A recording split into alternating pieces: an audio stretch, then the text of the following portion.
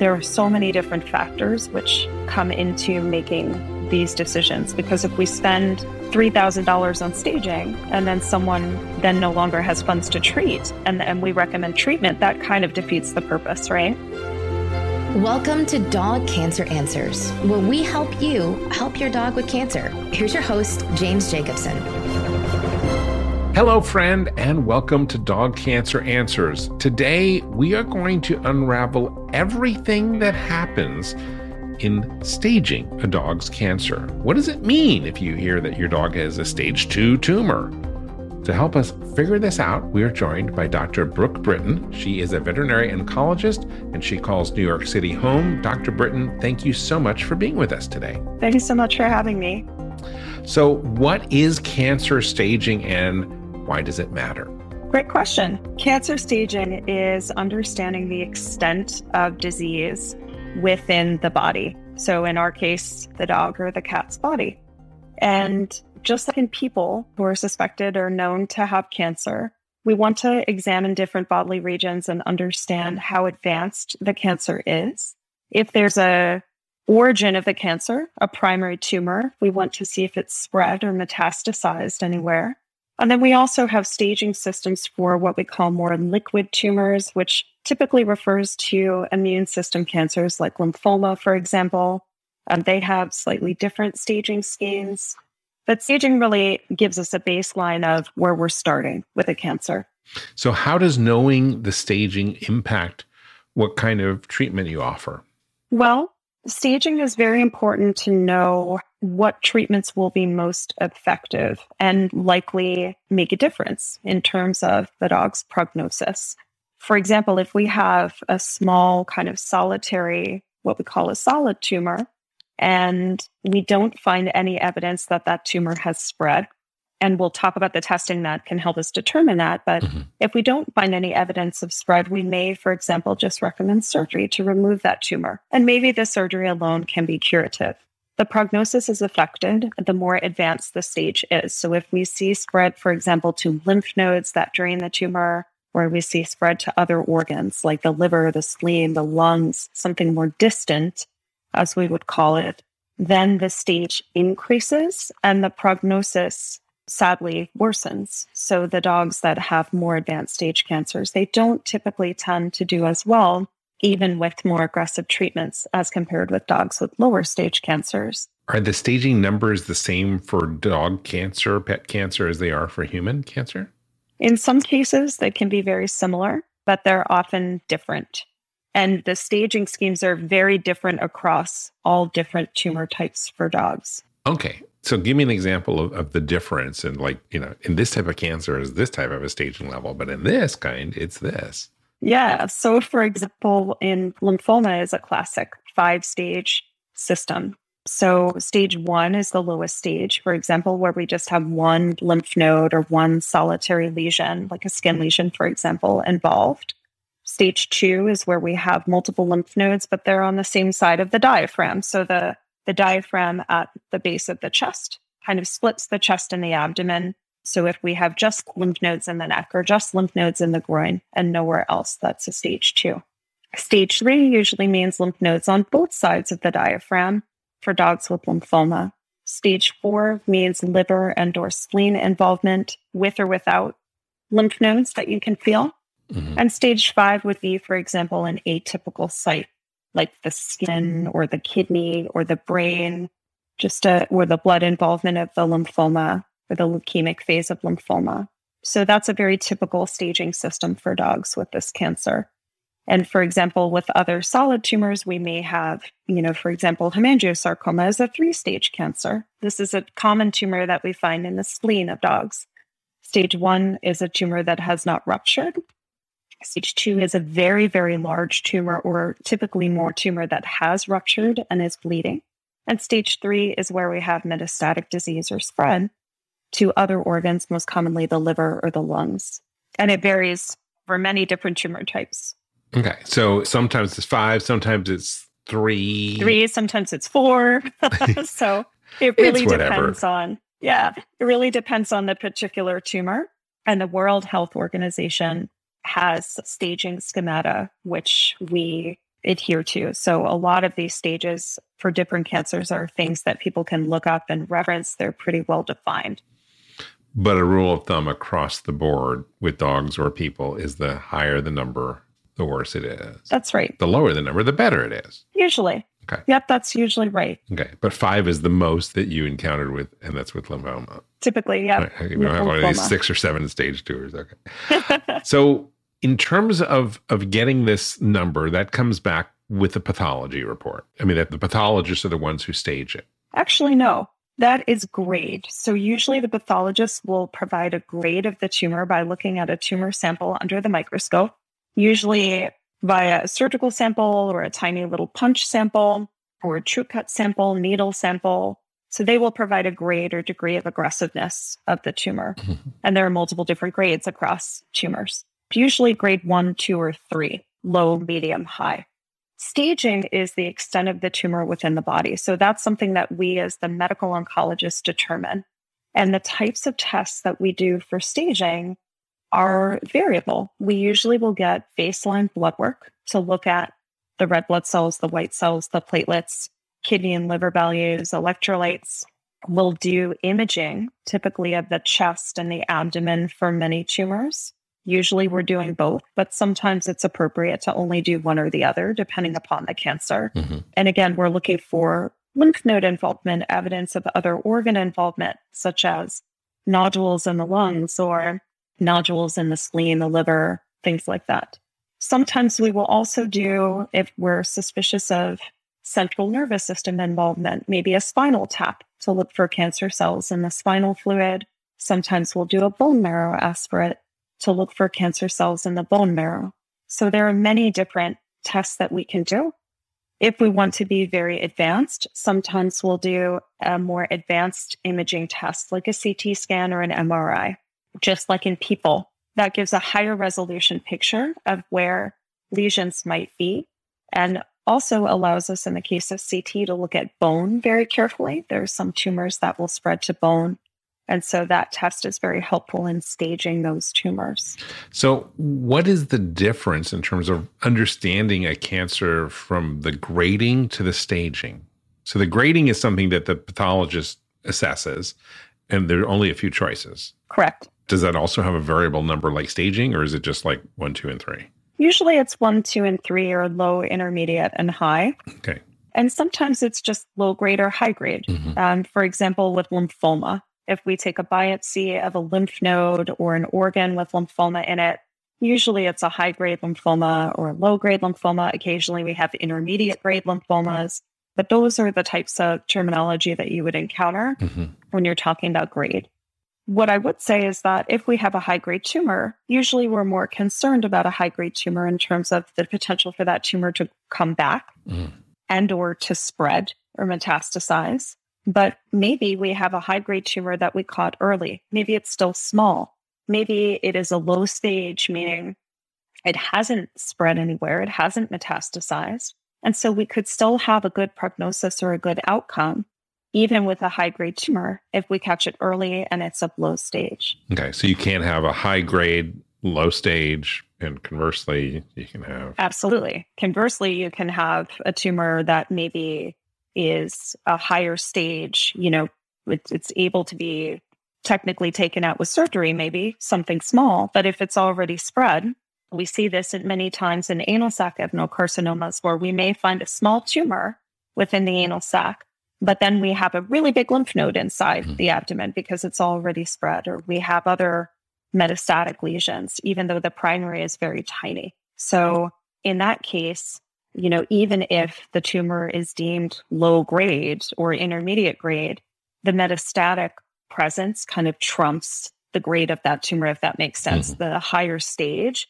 is always going to be more concerning because it's already shown that the tumor can move on to other areas. And by de facto, that means that it will be more difficult to treat typically. So based on what you said earlier, it sounds like there are a variety of different tests depending on the type of cancer that you would use to determine the stage.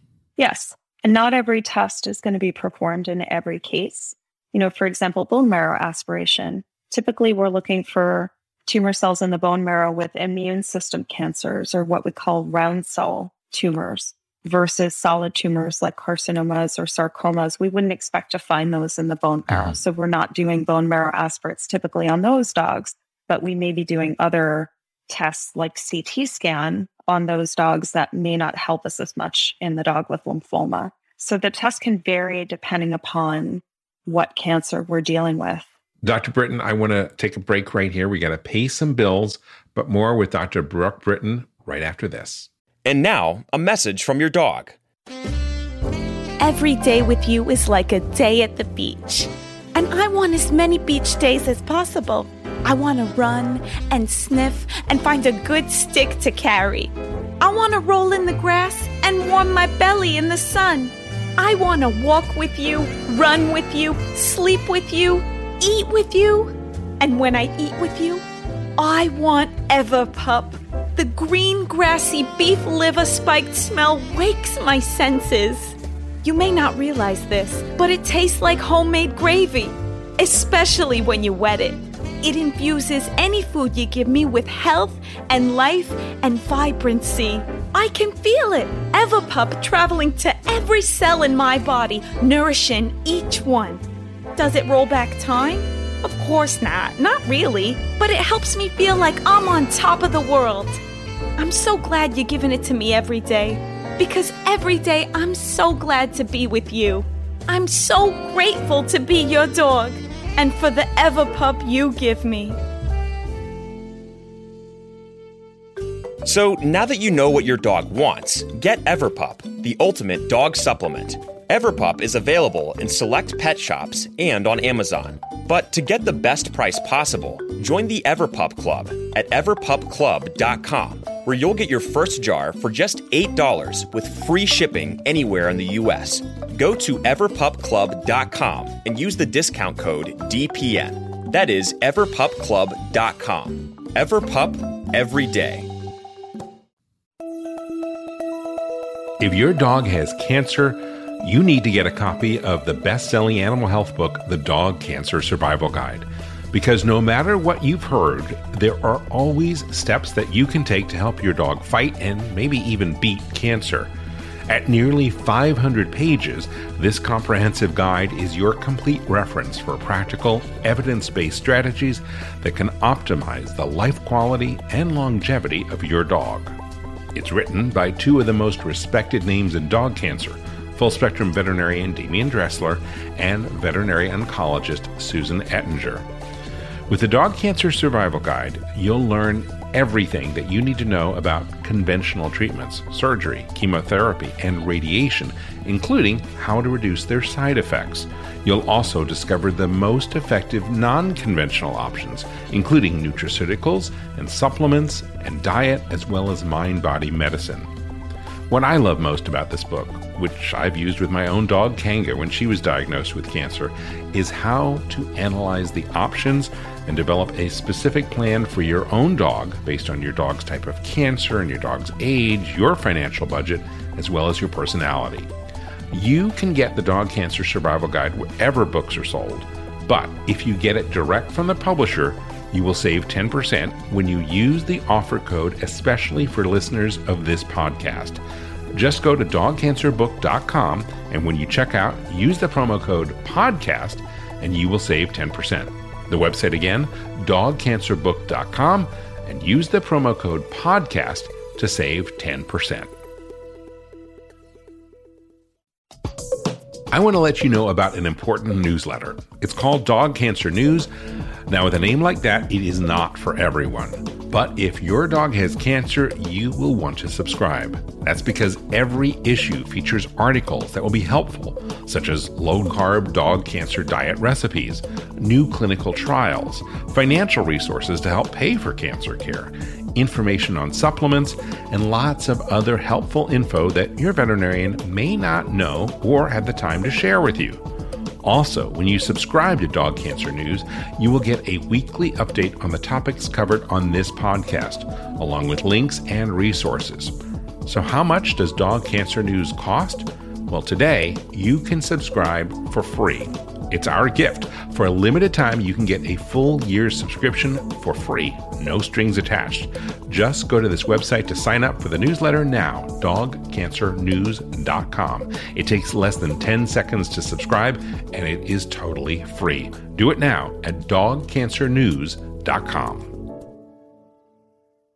Another day is here, and you're ready for it. What to wear? Check. Breakfast, lunch, and dinner? Check. Planning for what's next and how to save for it? That's where Bank of America can help. For your financial to-dos, Bank of America has experts ready to help get you closer to your goals. Get started at one of our local financial centers or 24/7 in our mobile banking app. Find a location near you at bankofamerica.com/talktous. What would you like the power to do? Mobile banking requires downloading the app and is only available for select devices. Message and data rates may apply. Bank of America N.A., member FDIC. When you need mealtime inspiration, it's worth shopping Kroger, where you'll find over 30,000 mouth-watering choices that excite your inner foodie. And no matter what tasty choice you make, you'll enjoy our everyday low prices, plus extra ways to save, like digital coupons worth over $600 each week. You can also save up to $1 off per gallon at the pump with fuel points. More savings and more inspiring flavors make shopping Kroger worth it every time. Kroger, fresh for everyone. Fuel restrictions apply. We are back with Dr. Brooke Britton talking about staging in your dog's cancer. So all of these tests sound kind of expensive. What if I have limited funds and I really can't do every test under the sun to figure out the staging? What do I do then? That's a great question, because we want to have as much information as possible to help us make the best clinical decisions, but yet reality always comes into play. And there are so many different factors which come into making these decisions. Because if we spend $3,000 on staging and then someone then no longer has funds to treat and we recommend treatment, that kind of defeats the purpose, right? Right. So oftentimes we'll look at a specific tumor. If we know what tumor type we're dealing with at the outset, we'll look at that tumor and say, where is it most likely to spread? How is it most likely to spread? By the lymphatic system, by the blood, hematogenously, as we call it.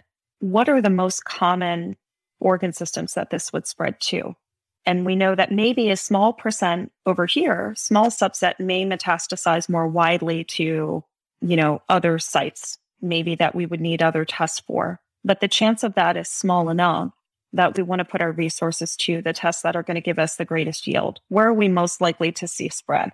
In the lymph node and the lungs? Well, then maybe we do a lymph node aspirate and chest x-rays as opposed to a CT scan, which requires anesthesia and is much more expensive. And we start there and we see where we are. There's always sort of the medical ideal, and then there's what what is practical and what can give us the information that we need. And before I run a test or recommend a test, I'm always asking myself, is it going to make a difference in what I do? If we want a really detailed, really nice looking picture, great. Everyone wants that. Mm-hmm. But really, is that test, especially if it's much more invasive, much more expensive, or, basically much more labor intensive to do, is it really going to change my clinical decision-making going forward? Sometimes it does. And then if I say, look, I really would prefer to do this, and someone says, look, I can't do that, then that's okay. And then we have to explain to people, okay, well, we could do this, gives us a little bit less information, but basically I'm going to have a blueprint to treat your dog. And, we can always re-examine other testing, other imaging going forward. So these are conversations I constantly have with people, because it's not just the baseline, right? It's setting people up for the journey that is treatment and reassessment. And often we're developing long relationships over time. So we don't want to, drop $15K at the outset if we can help it, on things that may or may not move the dial down the line. So elaborate a little bit more on those conversations. If you were my vet, Dr. Britton, how would that conversation go? Well, depending upon the cancer. Right. You get pick a cancer. Always the caveat. Yeah. So let's say lymphoma. Mm-hmm. Lymphoma is a good example, right? And I have a golden retriever who comes in, they're 10-year-old golden, they feel fine, but their person noticed big lymph nodes while they were petting them a week ago, or the groomer noticed big lymph nodes a week ago. And they go to their primary vet, they get a lymph node aspirate, and it comes back as lymphoma, which typically, most of the times, we can diagnose off a simple needle aspirate. Sometimes we need more. So do I then need to recommend going in and taking a biopsy of that lymph node? Usually not. There are many different types of lymphoma, but the biopsy in many cases won't change at least what we do initially. I ideally recommend blood work, chest x-rays, ultrasound. I usually save a bone marrow aspirate for dogs that tend to have significant blood work abnormalities where I'm worried about bone marrow involvement. There's a testing called phenotyping or flow cytometry that we can look at to see the type of lymphoma. Very briefly, dogs fall into usually two categories, one of two categories, B or T cell lymphoma. Doing that test gives me a lot more nuance in terms of how to treat, but that test can be hundreds of dollars. And so if someone says, look, that's not in my wheelhouse right now, we can work just off the lymph node aspirate. It's not ideal not to have those pieces of the puzzle, but, we start to kind of go through which of the tests gives us the most information to allow me to make those types of decisions and hopefully get the best outcome for their pet. And which of the tests are kind of not quite as important. None of them are truly superfluous, but sometimes we do have to make those trade-offs between what do we think is going to give us the most information right now when we need it, and what would be ideal. So are there some instances where you just skip the additional tests and skip the staging and just go, well, we're going to just go with what we have because we have limited funds to figure out the staging? Yeah, sometimes I do make that decision. And where it differs is that in an immune system cancer like lymphoma, for example, many lymphomas are what we would call systemic or body-wide diagnosis. So the assumption is almost there's probably somewhere else that's involved as opposed to just the external lymph nodes, or at least there's a good chance of that. And so sometimes, but not always, doing the staging does change what you do. But if we have a diagnosis of lymphoma and we know that that disease is usually aggressive and progresses rapidly, then putting resources towards treatment, even with no further information, is sometimes the trade-off that we make, because treatment is long and it adds up. It can be very expensive if we do kind of a more intensive course of chemotherapy, which is typically the recommendation for that disease. If we have a tumor that we're concerned may have spread or is very aggressive, high grade on pathology, and we decide not to stage for whatever reason, the concern is that maybe we recommend treatments that might not be ideal. Like maybe we say, okay, well, we'll take that tumor off because right now we have a tumor and it needs to come off. And then we don't stage. And then we find out it's high grade. And maybe that tumor has spread and we just don't know it. And maybe we start treatments with best intentions. But if that tumor is very advanced stage, we may be fighting against a very poor prognosis. And in some cases, people may say, wow, I really wish that I would have known, that this tumor was kind of either too far gone or far down along the road. People sometimes will use the staging to make decisions. Do they feel like it's worth that investment? And I'm not just talking about financial, I'm talking about physical investment of getting their dog to treatments, emotional investment of going through treatment. So sometimes the staging is really helpful, many times. But again, I try to tailor it to what people are able to do. Because ultimately, if they want to treat a cancer, putting money towards treatment is obviously what we prefer to do. So they can get the treatment that they need. So do you sometimes see people who, when after you stage a tumor, say, okay, now that I know the staging, I really don't want to pursue treatment? Yes. Yeah. Sometimes people do have that baseline. And let's say the staging is, let's say hemangiosarcoma is an excellent example, splenic hemangiosarcoma. And oftentimes those dogs sadly will come in with a bleeding tumor. It's life-threatening. They need to have their spleen taken out, and they do a splenectomy, and usually will biopsy the liver because that's a common metastatic site. If the chest x-rays are clean, if there are nodules in the chest already, oftentimes we may not even go to surgery. But let's say the liver comes back and that's metastatic. That's stage 3. And we know that even with very aggressive treatments, while I have seen a subset of dogs do far better than expectation, typically the median, meaning about half of dogs gets to this point or longer, is 3 to 4 months with very aggressive chemo and other treatments. It doesn't mean it's not worth considering them, but for some people, they may say, look, I'm glad I did this surgery because the life-threatening issue is over. My dog feels much better now. But if we're looking at under 6 months of life, despite everything that we try on average or statistically, they may not want to go forward and do something like chemotherapy. And the important thing is that we try to get as much information and give as much information as we can so that the person who is looking out for the best interests of their pet, their companion, they're going to be able to feel as comfortable as possible under the circumstances making that decision, whatever it is. Mm-hmm. And many times the staging is a very important part of that. And it allows me to give statistics. I can cite literature and my own clinical experience that says, based on this stage and your dog's presentation, this has been my experience and this is what's been published in terms of what to expect for outcome. So people have a better idea of how their dog might do.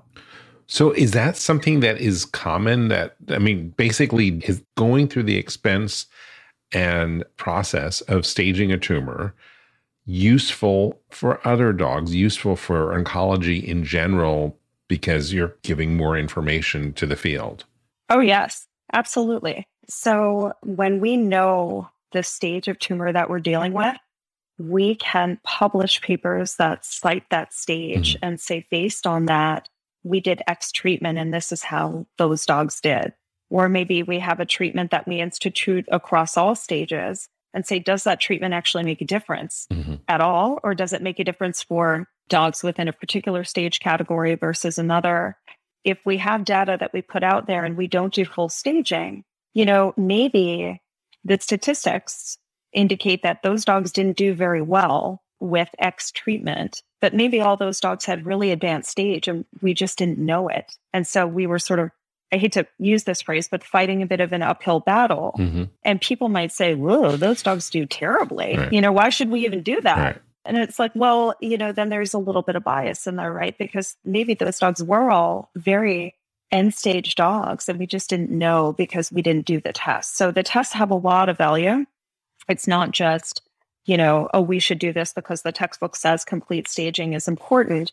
Complete staging is really important for us to know the lay of the land, so to speak. There are times when we don't need to do every single test, and a good oncologist will be able to explain that clearly to a person and why certain tests are important and why others are not as important, even if they'd still prefer them.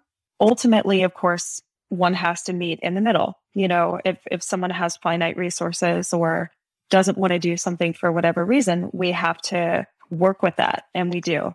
But it's important to explain at least to people why, even if they elect not to do it or they can't do it, why it's important.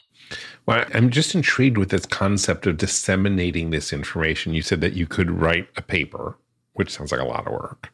But is there a more, is there a more useful, accessible way for oncologists to share the staging, the protocol, so that it becomes more readily available to other oncologists? That is how we do it. We write academic papers that are peer reviewed. Yeah. So you do. So we all read each. Yeah. There's no database that you guys submit to. Okay. Sometimes there are across universities or larger private practice groups. There can be databases of clinical trials data, so you can sort of run like more nationwide or region-wide statistics on these things. So yeah, and those databases are extant and they are active. People actively share information into them and correlate that data with outcomes. And then there are, just random papers out in the general world, the body of literature, so to speak, that we are constantly reading, reviewing, writing to help each other practice evidence-based medicine. Not just like, we assume this is going on, it's probably what's happening. We want to have as much evidence basis for doing what we do. Awesome. Well, I figured that may factor into someone's decision to spend the extra money, to do the full staging, because while it may not benefit my own dog, it could benefit other dogs and the field in general. True. So for example, if we do the staging on a hypothetical dog, and that hypothetical dog has very advanced disease, and their person says, well, look, I just don't know if I'm going to want to treat. Mm-hmm. That's absolutely fair. But someone might say, no, despite this, I still want to treat. And one could make a case for the fact that those cases are the ones that really need to be put out there. Not to pressure people into treating, but the people that do want to take it a step further, even when finding out quote unquote bad news, those dogs, and identifying the dogs that do really, really well despite the odds. Just like in human medicine, why do we have some people that have dire cancers, but yet they're living 10, 15, 20, 30 years down the road, doing better than anyone expected or than the doctors ever told them that they could? Those cases are really important too. And the more we know about realistically what the baseline is, where we're starting from, it can be really helpful when we're sharing this data. The more we know, the more we can inform the next decision for the next dog. So that's exactly right to your point. That's awesome. Dr. Britton, thank you so much. You've done such a good job of explaining this rather complex area of staging. You're very articulate. Will you come back again and talk to us more about dog cancer sometime? I would love to. I like to talk, as you can see. So I would love to. Well, we like to listen and we like to learn from great oncologists like yourself. Thank you so much for being with us today. Thank you so much for having me.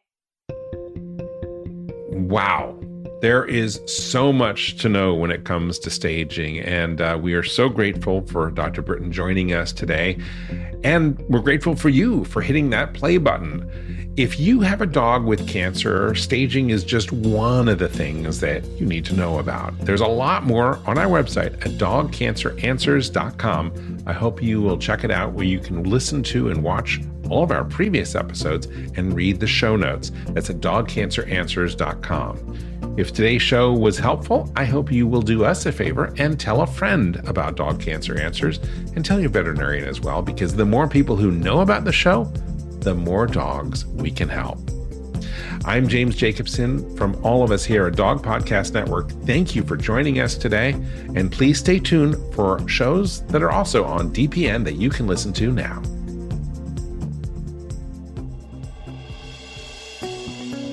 Thank you for listening to Dog Cancer Answers.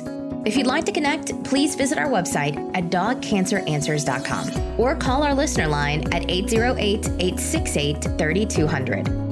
And here's a friendly reminder that you probably already know. This podcast is provided for informational and educational purposes only. It's not meant to take the place of the advice you receive from your dog's veterinarian. Only veterinarians who examine your dog can give you veterinary advice or diagnose your dog's medical condition. Your reliance on the information you hear on this podcast is solely at your own risk. If your dog has a specific health problem, contact your veterinarian. Also, please keep in mind that veterinary information can change rapidly. Therefore, some information may be out of date.